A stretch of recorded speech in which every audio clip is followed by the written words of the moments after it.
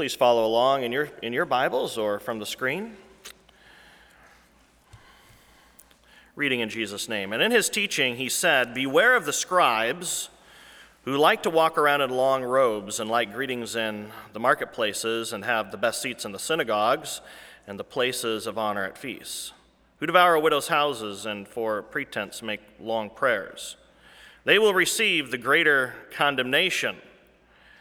And he sat down opposite the treasury and watched the people putting money into the offering box. Many rich people put in large sums. And a poor widow came and put in 2 small copper coins, which make a penny.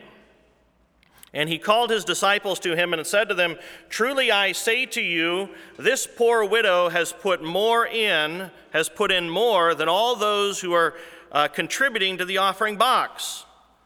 For they all contributed out of their abundance, but she, out of her poverty, has put in everything she had, all she had to live on." The gospel of the Lord. Praise to you, O Christ. I had a conversation with my kids in the car yesterday. Sometimes when I'm kind of not really knowing where am I going to go with my sermon, I'll consult my kids.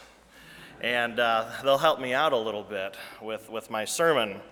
So my conversation went something like this. Suppose you see somebody put a penny into the offering plate. What would you think? What would you think? My son Santana says, "Well, if all you can put in is a penny, you shouldn't put anything in." Then I said, sorry, Santana. Then I said, what if somebody put $1,000 in? What would you think of that? Well, my son Daniel started to kind of understand, and he says, well, maybe the penny would be better than the 1,000 because the penny is more humble. Greater humility. And he's getting to the point of our gospel lesson today. And then I asked the question, what if somebody put in a penny, but that person who put in a penny was all that they had to live on? And then a millionaire put $1,000 into the offering plate. Then I asked, in God's eyes, which offering would be greater? And they got it. They understood that the penny was the greater offering than the $1,000 given by the millionaire.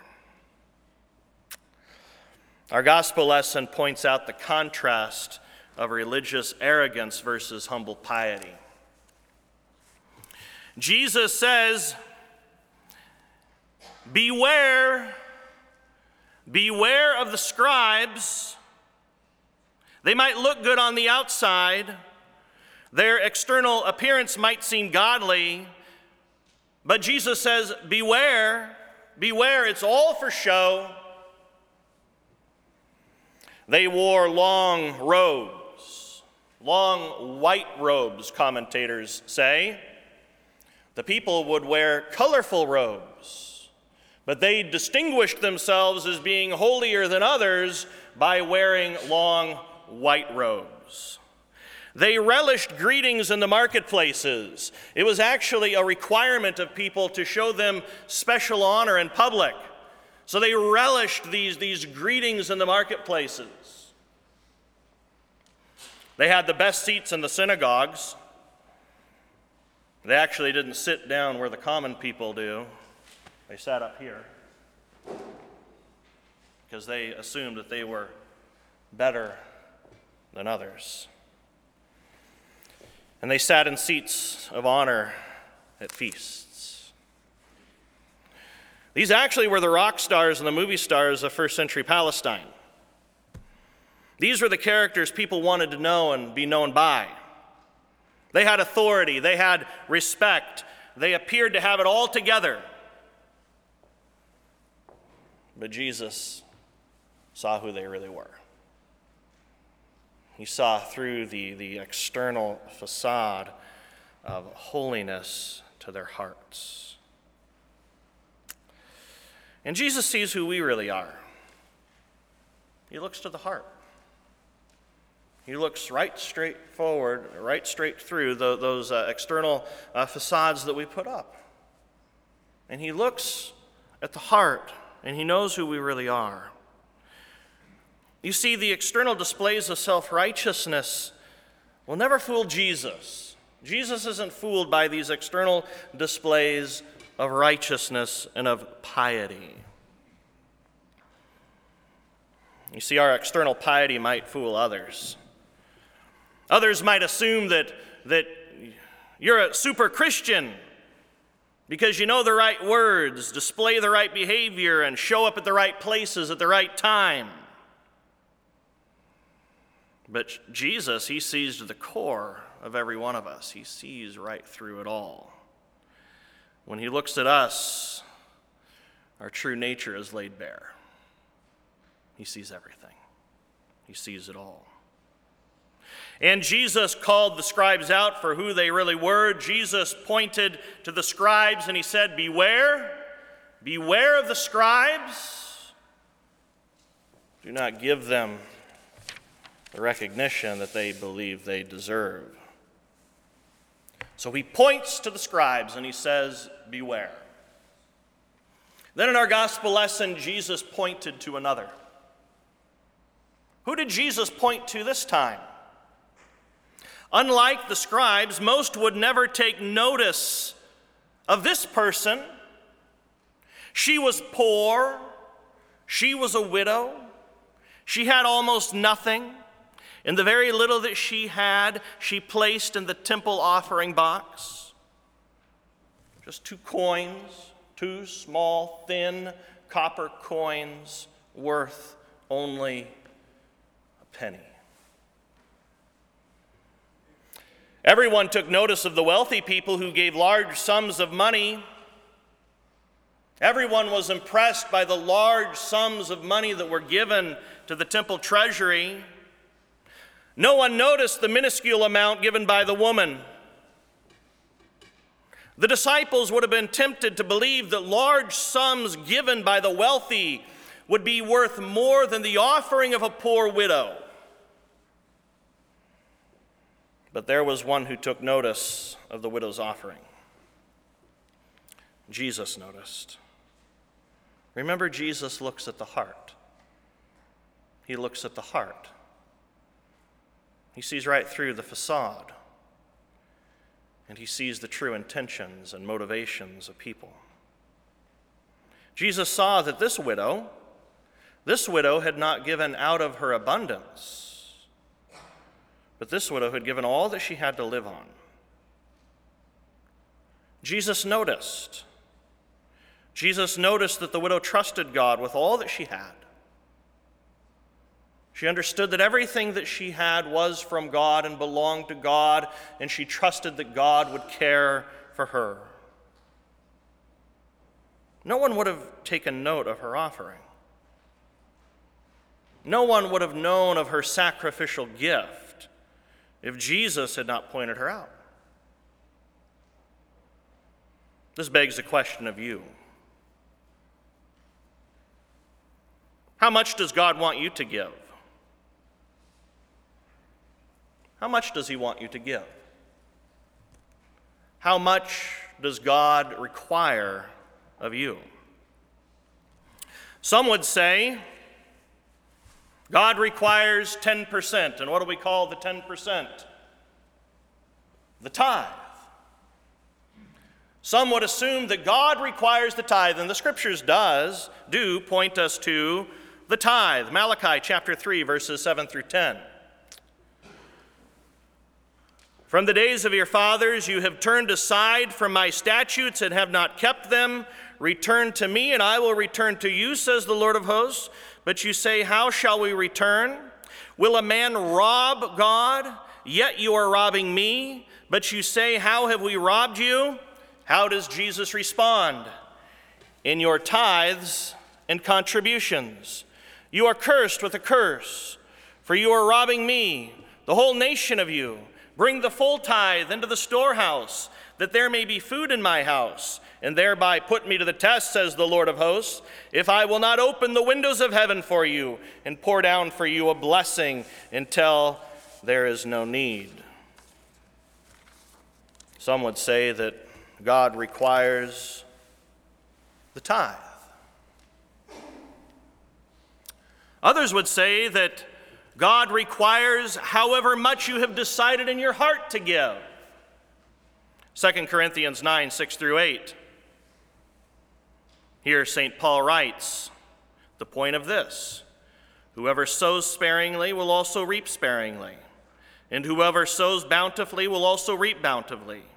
Each one must give as he has decided in his heart, not reluctantly or under compulsion, for God loves a cheerful giver. And God is able to make all grace abound to you, so that having all sufficiency in all things at all times, you may abound in every good work. So what does God require? Does he require 10%? Does he require what you have decided in your heart to give? Or does he require more? I believe that the widow teaches us what is required of us. 100%. 100%. 100% belongs to God. What does our gospel lesson teach us? What does Jesus say about the cost of discipleship?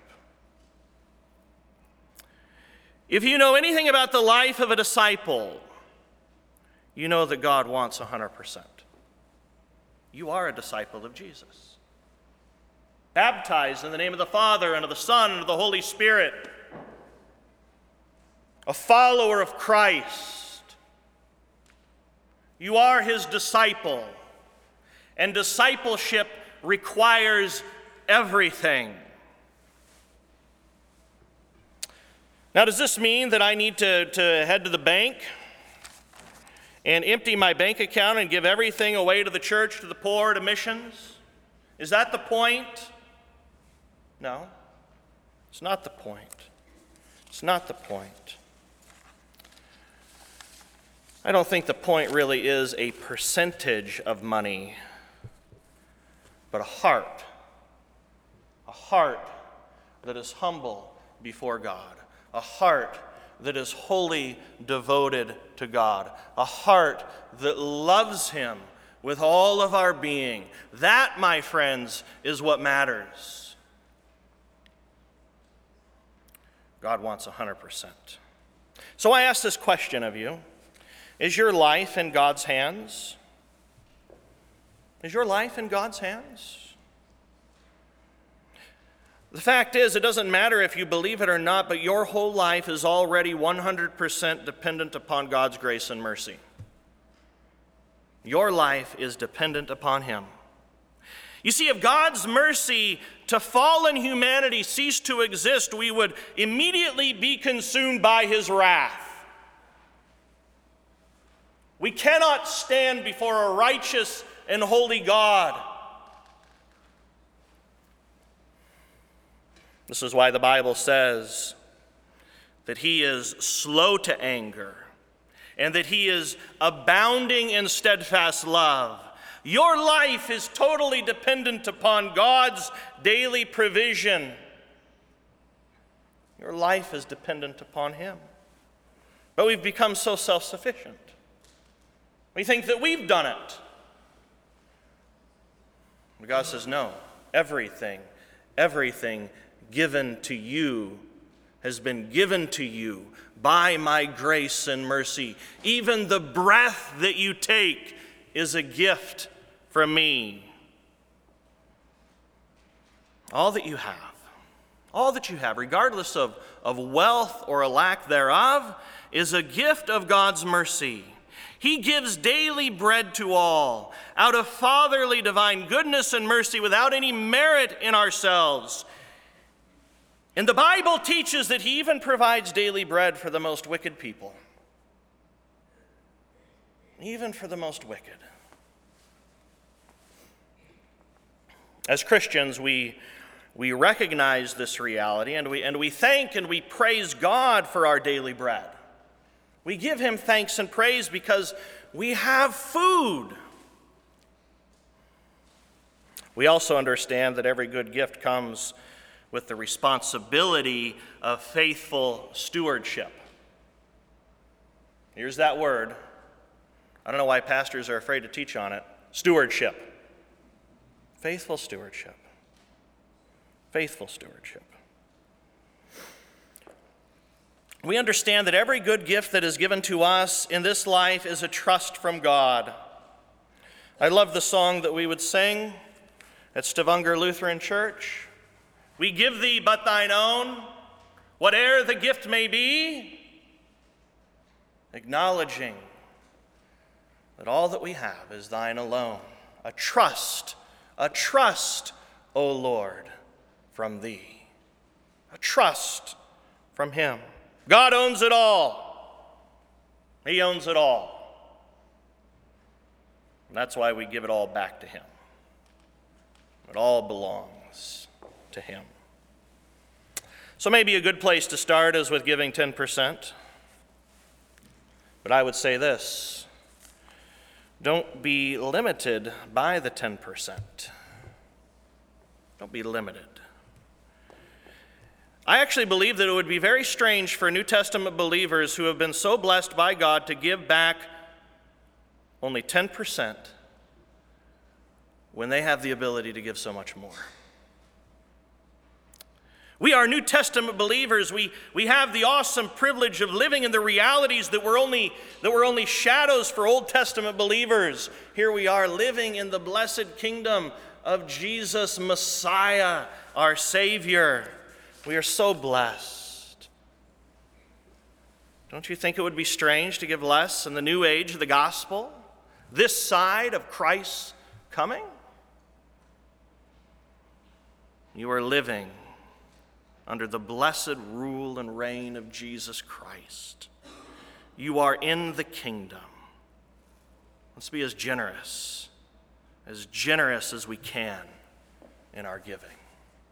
Let's not hold back, but let us give with generosity. In the Gospel of Transformation Study Bible, I found this note up on the screen for you.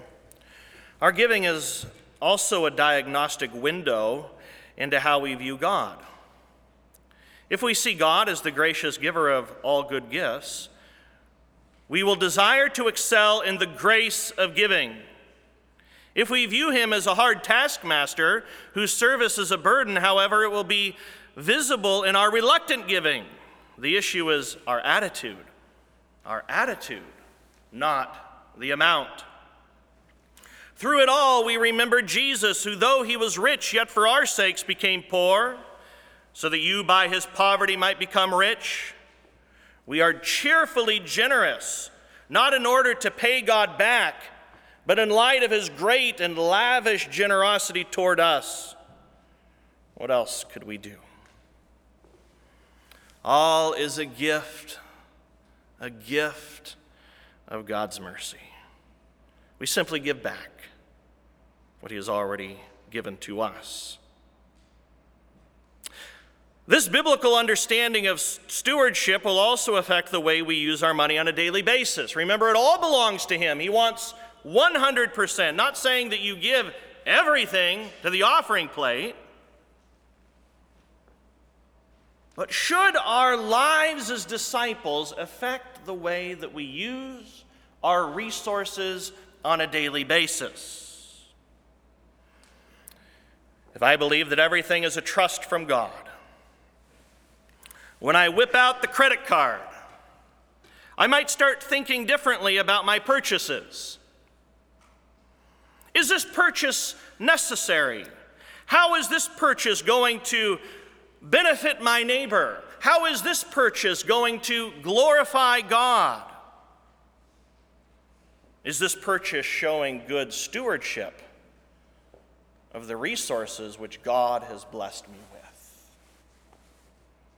You see, biblical discipleship reaches into every nook and cranny of our lives. Everything is laid bare. Everything is opened up. Nothing is off the books. All is accounted in the economy of discipleship. Here's where we need to remember. Beware the scribes. Beware the scribes. The attitude of the scribe can easily infect our hearts. Beware the scribes. Look to the widow. Look to what she gave. What is your attitude?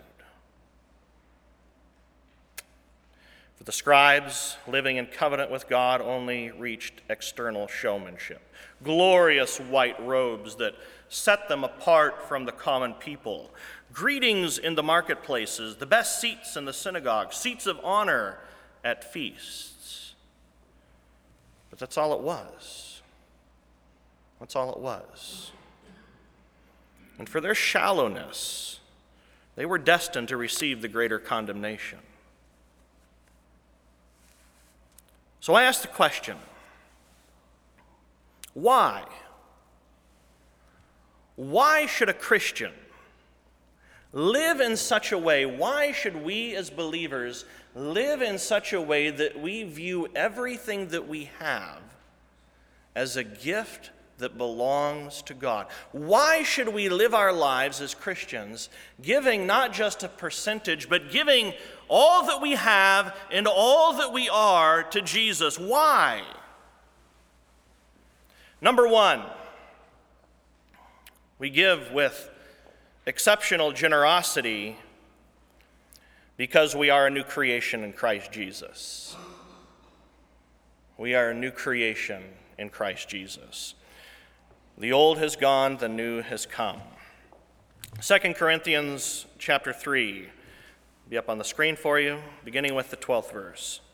Since we have such a hope, we are very bold, not like Moses, who would put a veil over his face so that the Israelites might not gaze at the outcome of what was being brought to an end. But their minds were hardened, for to this day, when they read the Old Covenant, the same veil remains unlifted, because only through Christ is it taken away. Yes, to this day, whenever Moses is read, a veil lies over their hearts. But when one turns to the Lord, the veil is removed. Now the Lord is the Spirit, and where the Spirit of the Lord is, there is freedom. And we all, with unveiled face, behold the glory of the Lord, are what? Are being transformed. We are being transformed into the same image from one degree of glory to the other, for this comes from the Lord who is the Spirit. As a new creation in Christ Jesus, you are being transformed into the likeness of Jesus Christ through the word of the gospel. If you're being transformed into the likeness of Christ, what attitude do you have? You have an attitude of generosity. If you are being transformed into the likeness of Jesus Christ, you are generous. Generous in every way. When you are generous, you are reflecting the very nature of God. The very nature of God. God is a generous God. He gives and gives and gives. As a new creation in Christ Jesus, you too have been given that characteristic of generosity. You want to give. You desire to give. How many of you would say, if I could, I'd give more? If I had the ability, I would give more. Where does that come from? You have been transformed into the very likeness of Christ. Because you now have adopted that new nature, you want to reflect the image of God. as a giver with great generosity. Why would a Christian live in such a way? That every possession is viewed as belonging to God and being used to glorify God? Why would we have this attitude of generosity among us? Number one, we're a new creation in Christ Jesus. We now once again bear the image of God, and bearing the image of God is generosity. We also give because of the gift of Jesus. The gift of Jesus for the forgiveness of sins. Jesus was nothing like the arrogant scribes. Jesus came in great humility. He came as a servant. Philippians 2, 5 through 8. Here St. Paul says this, "Have this mind among yourselves, which is yours in Christ Jesus, who though he was in the form of God, did not count equality with God a thing to be grasped, but emptied himself by taking the form of" what? A servant. If we bear the image of God as a new creation in Christ Jesus, recreated in him, we too will be servants. By taking the form of a servant, being born in the likeness of men and being found in human form, what did he do? He humbled himself by becoming obedient to the point of death, even death on a cross. You see, God gives, and he gives, and he gives. He came to give to you. Jesus came as your servant. Jesus gave everything. He gave everything. He even gave his very life for you.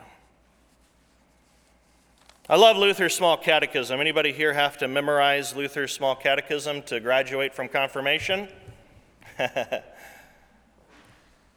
Well, I'm not going to give you a test and have you give me the answer to the second article of the Creed, but I hope it's in your heart. I hope it's in your heart. I love his explanation of the second article of the Apostles' Creed because it teaches us about Jesus. It teaches us about your Savior.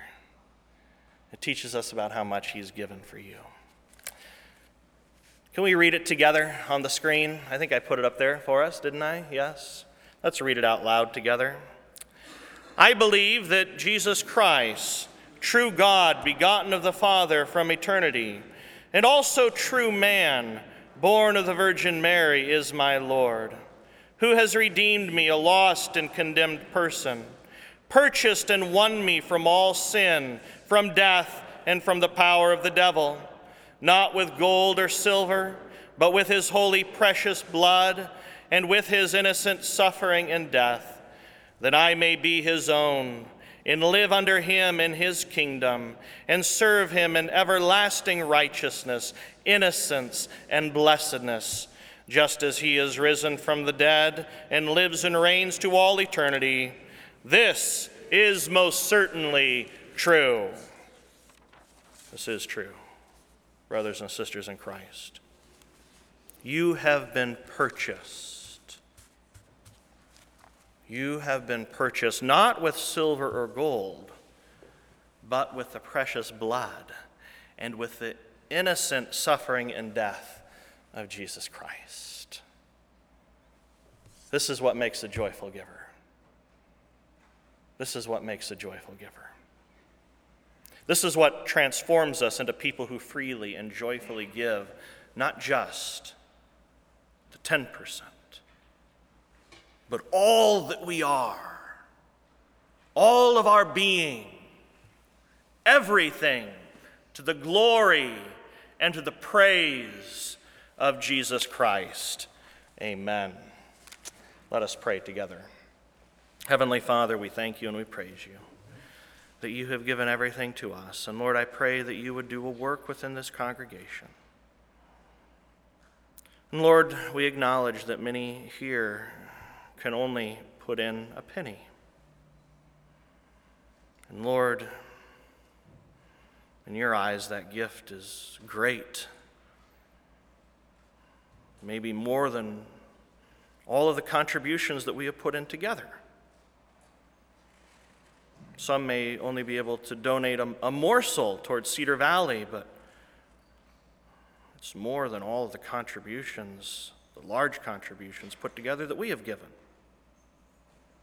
Help us, Heavenly Father, to know that it isn't about the amount that's put into the offering plate or given to Cedar Valley, but it's a heart transformed by the gospel and wholly devoted to you.